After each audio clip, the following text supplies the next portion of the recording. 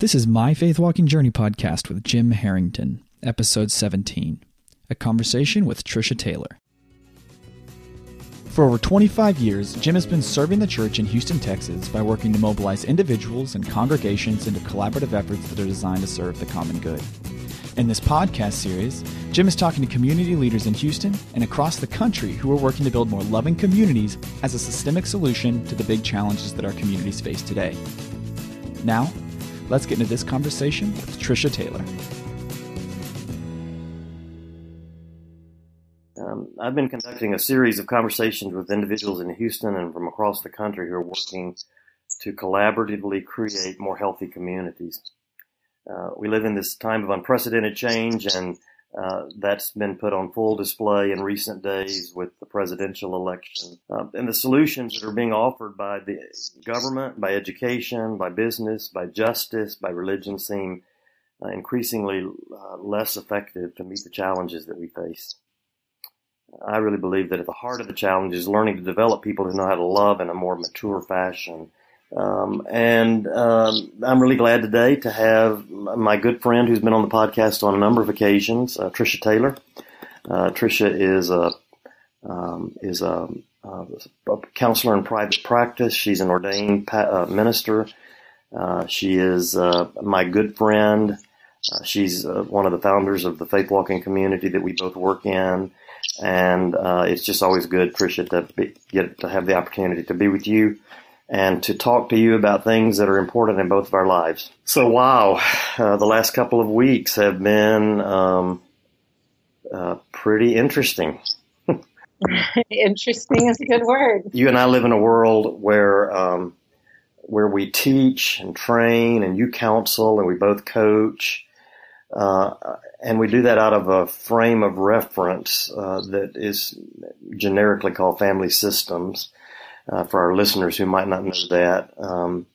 And in the family systems world, you and I both operate out of this definition of maturity that says that a person is more mature as they grow toward having two capacities. One of them is a capacity to define themselves. In other words, to say what they think, what they believe, what they want, what they're going to do, what they need.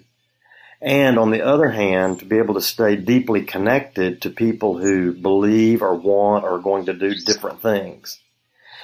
That's kind of a theoretical framework that we operate out of, that we would both affirm. You grow your capacity to do that when you get real opportunities to practice.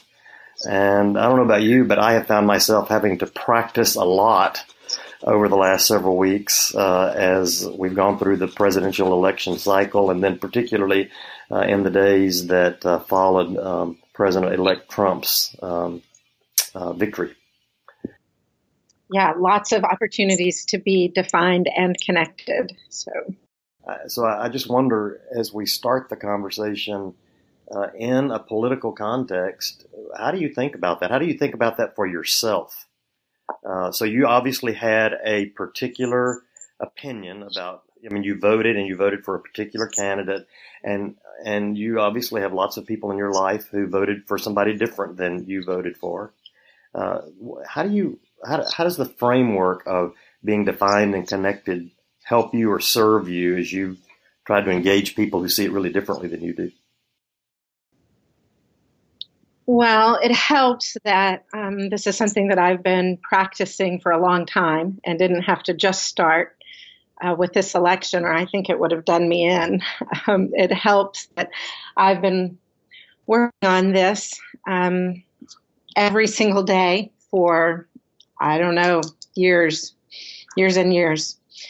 Because like you say, it really does take practice, and it takes practice and not doing it very well and reflecting on that and trying again over and over. And sometimes that's not very fun. I like to do things I'm good at. And this is one of those things that I'm sometimes good at and sometimes not. The willingness to keep trying, I think, is what drives it. What drives it is that I really believe down to the very depths of my soul that to the extent we can do this, to the extent that we can stay connected and defined, we can increasingly live in a world where reconciliation is possible. And reconciliation is the thing that I believe in, maybe more than I believe in almost anything else. So, are there any stories you could tell, or is there anything, like as you reflect on the last maybe 10 days, is there a place where you found yourself having to work really hard to be both defined and connected? In the last few days, almost every minute of every day. Do I have stories? Well, one of the places that shows up constantly is just on Facebook. You and I both have a pretty regular presence on Facebook. We keep up with our friends on Facebook, and trying to figure out how to manage that. There was a point at which I was just so upset, so emotionally reactive. I responded to 3 friends of mine and really let that show. And 2 of the 3 friends really reached out to me and said, basically, I'm in a different place than you are, and I really care about you. And I want to see what I can do to help, and I want to be in conversation with you, and I'm here if you want to say more. And that was incredibly meaningful to me, that they would do that for me. And then I have tried to be that person for other people. It's been surprising to me how difficult it has been, even with people who think like I do, or think similarly. They have a lot of overlap with where I am. It has still been hard sometimes to stay defined and connected with some of my dearest friends. You and I have had some of that experience. Yeah. So it's not just difficult to be emotionally mature with people who see it really differently than you do. Sometimes even when there's a lot of overlap, it's challenging. I want to tell a little bit of the story of what happened with you and I. Right after the election, we were in Michigan, leading a faith walking retreat with our friend Michael DeRuyter and Tammy up in Midland. And we had a several-hour car ride, a 3-hour car ride from where we flew in to get to Michigan. And we had a little bit of conversation where you expressed some of the disillusionment and discouragement that you had over the election.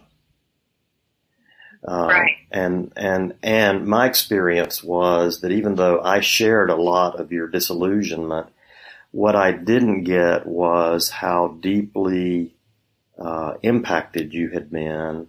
I mean, you were really upset, and you always appear so calm. You have that down to an art form.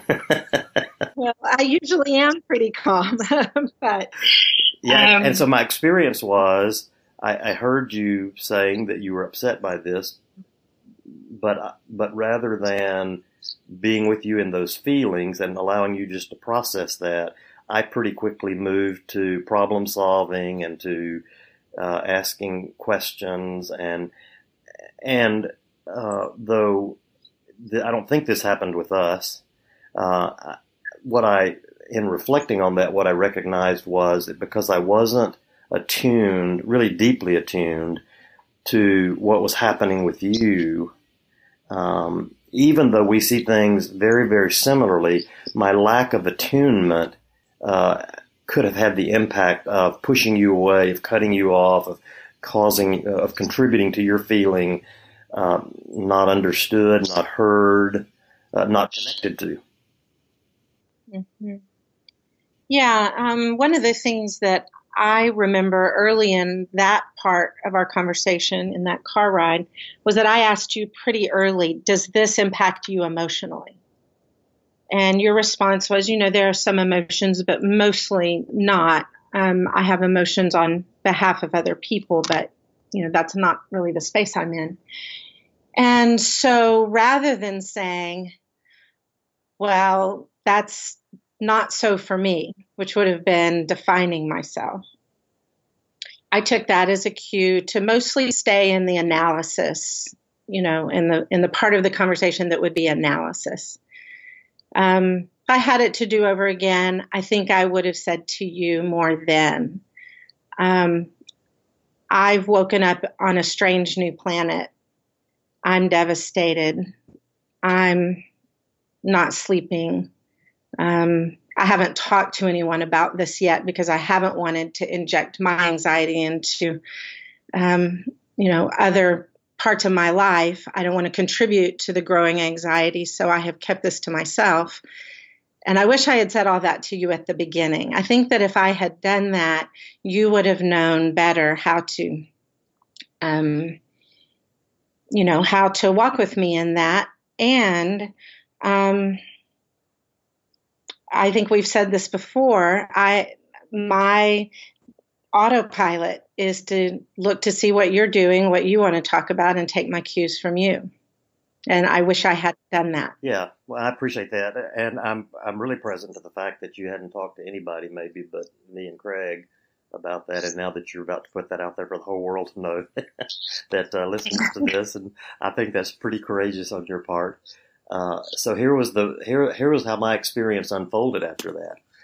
So we got to Midland, and on the first morning of the retreat, while retreat leaders, participants were in times of solitude and meeting with their small groups, you and I had some further conversations. And something in the further conversations, all of a sudden, I clued in.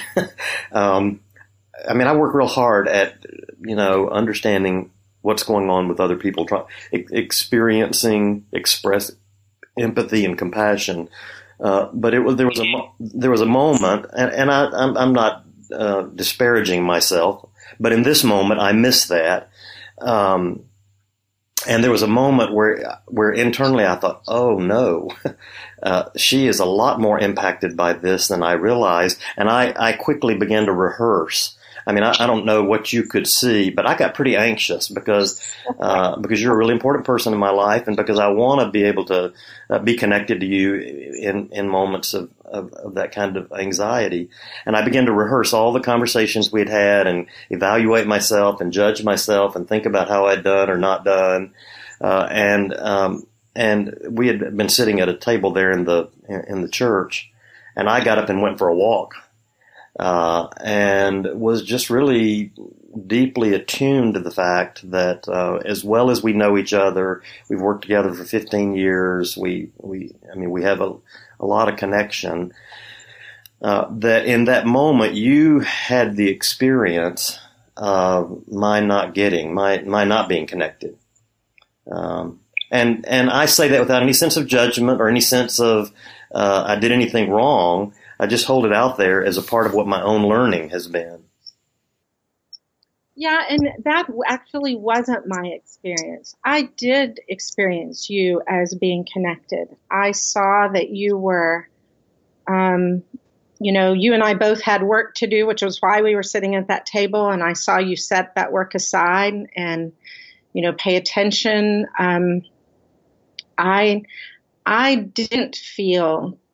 I didn't have a sense that you weren't connected to me.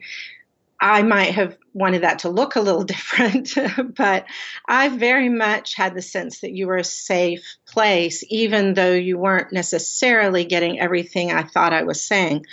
It was something that I'm working at. I talked with one of our faith walking groups earlier this week about, we're talking about, one of them asked me, have you had any safe people to talk to about some of this? And I said, I'm really challenging my idea of what a safe person is, that someone can disagree with me, maybe even strenuously. Someone can maybe not show up exactly the way, read off my script for how I want them to show up, and still be for me and be a safe person. And so there wasn't ever a sense in which I thought you weren't connected. What I remember is trying to more and more define myself. I think at some point I realized that you didn't understand what I was saying, at least not on the visceral level. And so I decided to tell you that. I mean, it may be that the time that you got really clear about it was when I started to cry and said, I'm really devastated, and used a little profanity. I mean, that may have gotten your attention. So that might have that in the space, but now that you have, that was exactly the place that it got my attention. And you know, I think that for people who are listening to this call, it's so easy to hear defined and connected as either I am or I'm not. And really, you know, there are 1,000 shades of gray in all of that. And so what you're saying is I was connected, but not as deeply connected as you would like for me to have been. And what I'm saying is I recognize that I wasn't as connected as I would like to have been. And so I think it was desire on my part to do that contributed. And it was your growing willingness to risk saying what was actually so for you that made that possible. And the story for me, I want to, unless there's something else you want to say, I want to move away from the story just a little bit, because that story for me demonstrates how challenging it can be to be defined and connected when there's two people who really care about each other, who really know each other's temperament and style, who've worked together for a long time, who have a shared way of seeing a lot of the world. It can be challenging. And then you compare that to, you know, people that really see it differently than you do. And what the challenge of that is. And it puts a face on how growing emotional maturity may be the biggest challenge that we face as we try to learn how to speak the truth in love, as we try to learn how to be defined and connected. I've tried to use this experience, the context of the last several weeks, as a place of practicing. I posted a Facebook article from the New York Times that generated some really interesting and good back and forth between a couple of folks. One who is an acquaintance, and who I know, and who I believe that he is after creating the same kind of world that I'm after creating, but he has a really different perspective about how to go about getting there. And you know, my instinctive reaction when he pushed back against my comments was to become defensive, you know, to want to argue with him, or to dismiss him and say, you know, this is just one of those guys who, doesn't get it, not as smart as I am, doesn't care as much as I do. I mean, all that internal dialogue that goes on that mostly you don't say. But for in that case, I was able to engage in some conversation, you know, to say, to inquire more about what he was saying and what the source of all that was, and also able to say, not you're wrong, but I just see it differently. And then there was another guy who got in the comment thread who I didn't know, and whose you know, there's no tone of voice in Facebook, but you always read tone of voice. And the tone of voice that I read into his comments seemed a lot more disrespectful. They seemed more combative. They seemed more like it was a right-wrong conversation. And I found myself being really stirred up and wanting to, you know, to write him off and to shame him with my, you know, some comment. I mean, there was this really dark side of me that I had to work to manage in the mix of all of that. And as I got out of that conversation, it was over. I just found myself reflecting on how profoundly challenging it is to grow emotional maturity, and how necessary it is, if you're going to grow emotional maturity, to actually learn to engage people who see the world differently than you do. I've had that. I've had exactly that experience. The day after election, I just happened to have a spiritual direction counseling type appointment, and got really present in that time in a very safe place to the part of me that really did want to lash out and to be angry, not productively angry, but destructively angry, that wanted to, win, and win even if that meant hurting or humiliating an opponent. And it was really important to me to just own that, because I'm not naturally wired to be that way. And so that told me something about the depth of the hurt I was feeling, and that I needed to address that internally. But it also just reminded me of the deep commitment I have to love my enemy. And I don't know that I have enemies in the sense of people who want to harm me in a personal way.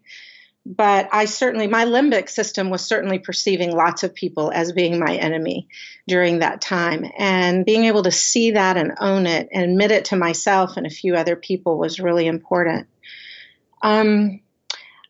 Here's something that I am working on, is that there is a lot of time that I absolutely can say we see this differently. And I'm taking on, what does it mean to say, sometimes I think that's wrong, and I can stay connected to you, and I hope that you can stay connected to me.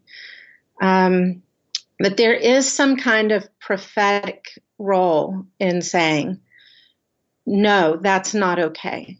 I'm not willing to say that our points of view are morally equivalent. But it also means that I have to listen for a long, long time before I can make sure that that's the appropriate assumption. Sometimes I just assume someone is wrong prematurely and, go with that. And that's always hurtful and always destructive. Yeah, I think I have had a number of conversations by email, by Facebook, social media. I remember particularly an email that I got from a woman in Denver who's done the faith walking work, and she was wondering, about with people who she experiences as being racist, as being homophobic, as being misogynist. The list of characteristics that are out there in the family systems world. If maturity is defined as defining yourself while also staying connected, she was really struggling with both her capacity to stay connected, because that felt so damaging to her, and then she was wondering, if I do stay connected, how do I not create? How do I communicate in a way that acknowledges that I don't see these things as moral? It's not just that we have a different opinion. It's that there's something here that seems right to me, and something here that really seems morally wrong to me. As a counselor and a coach in your own life, how are you working that out? For me personally, the struggle is to define myself really clearly that way. There are other people who are on the other end of the spectrum who will struggle to sit back and create space for other people to define themselves. So we all have a different place we need to practice. But for me, it really is that tension between being both defined and connected, which means, I think, for me, that I define myself. I say what's so for me, and I do it in a way that another person can listen. A lot of times the way I want to communicate is really ineffective, because the other person will not be able to hear me if I communicate that way. But to be able to say what is so for me as clearly, as authentically, as courageously as I can, and at exactly the same moment, create space for the other person to also say what they see as clearly and authentically and courageously as they can. And it takes an enormous amount of time. It does.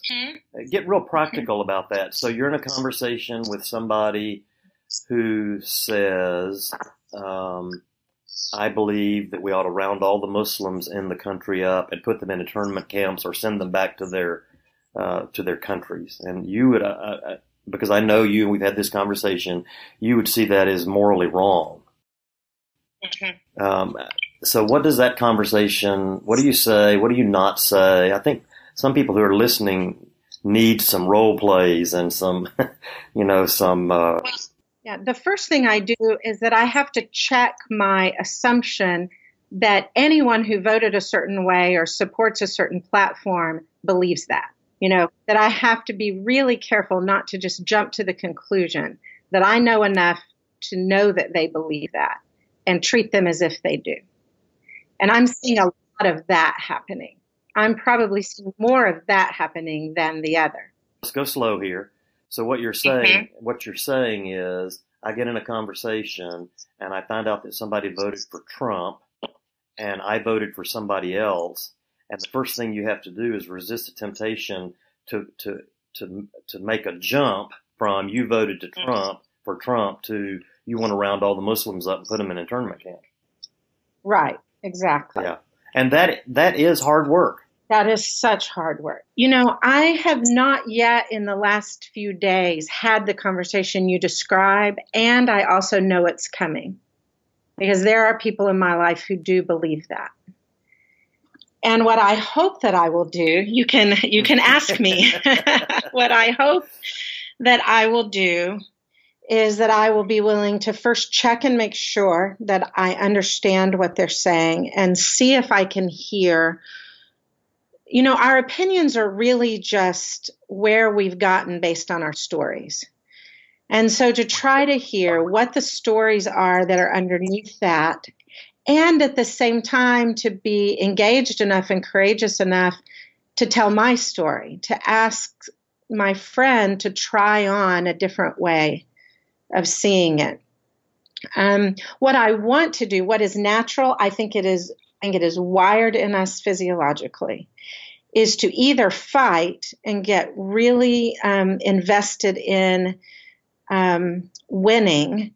And typically we want to do that by making sure that the other person can see how wrong they are. Or we want to flee. We want to run away. We want to just say, this isn't possible. I can't have this conversation. And either literally walk away or just shut down and hide behind superficialities. And what I am really hoping can happen is that we can have that conversation. So yesterday I had a conversation with someone who certainly doesn't believe all of that, but who is in a really different place and expressed some things that honestly I just could not understand because I know this person and I just could not understand the conclusions that they had come to. And so I just started asking. And when the answer didn't address the part that I didn't understand, I asked again in a different way. And after about 5 rounds of that, where she stayed in it and didn't get defensive and didn't walk away, and I stayed in it really trying to understand, guess what? I did. It came clear for me. And all of a sudden, I was able to say, oh, okay, I get that. And it was a great moment. And what also happened was that she then said, and I hadn't thought about it from the place that you're describing. I only saw what I saw. I didn't see what you see. And that conversation took about an hour and a half. So, it was a long conversation, but it was exhilarating. It was so life-giving. Yeah, you feel really alive when that kind of conversation takes place. Mm-hmm. That's the dream I have, that there can be more and more of that. And I want to be someone who can at least do my part in that. And I'm also aware that I will fail. Well, so there's several things in what you just said, not jumping to conclusions too quickly, listening really deeply, not so that you can prove the other person wrong, but so that you really can empathize and understand their perspective. You said that it was really hard, and you said that it took a really long time. All of that reminds me of something that I say to people pretty regularly, and that is that we're facing in our society, in our cities, in our communities, we're facing really imminent challenges that mostly only have long-term solutions. Somebody listening to this podcast might say, man, I want to be a person who's defined and connected. I want to be emotionally mature. I want to be able to take a stand, but to do that in a way that really honors and respects and listens to another person. But then in the moment, we go back to doing what we've always done. So one of the things that I think is important to ask and to express is, for somebody who wants to take this on, how do you practice? For me, I think the baby step, you don't start with the hardest conversation with the most different person you can imagine. For me, the starting place actually wasn't in conversation with people at all. The starting place was exposing myself to other ideas by intentionally reading things, listening to things, watching things that came from a very different point of view that tended to get me all stirred up, and learning to manage my anxiety while I did that. And that was hard work. And I took that on years ago, where I started listening to a radio program that just made me crazy, with the express goal of learning to watch my anxiety and learning to manage it in more productive ways. That's great, Tricia. It's one of the things that I've heard a lot in some of the important places that I'm learning from is that one of the big threats that social media poses is that increasingly we just surround ourselves with people who see the world the way that we do. And when we see somebody who sees it differently, then they become an enemy. Yeah, and so what I just heard you say was listening to a podcast or a radio program or reading a book, following someone who really sees the world differently than you do, noticing your anxiety, staying engaged even when the anxiety gets high, that's a really great way to practice. I think so. So for me, just the recognition that it's long term. Part of what I love about the faith walking community is that I'm surrounded by people like you who share this definition of maturity, who are regularly practicing, sharing stories. You said a moment ago, you're going to fail. Some of our stories are stories of failure, and we do that without any shame, just with a commitment to learning. And to me, that's incredibly valuable. The thought of having to learn to do what you and I are describing here by reading a book or doing it on our own just seems impossible. We have to do it together. Yeah. Well, that's probably a good place to stop today. We're going to have some more conversations that I hope will build on this. I'm appreciative of your friendship. I'm appreciative of your professional expertise that you bring to all this. I appreciate the authenticity and vulnerability that's been expressed in the conversation today, because I think that we both know a lot of people who want to live into this kind of life and who need the kinds of stories that are being shared here to help with that journey. So thanks for doing that and doing it so authentically today. Thank you. My pleasure. Thanks for listening to this conversation on building loving communities. If you enjoyed this podcast, we'd appreciate if you'd give us a review on iTunes and share it with your community. This helps more people find us. You can find the show notes for this episode and all other episodes in this series on Jim's blog, jimtharrington.com. Thanks for listening.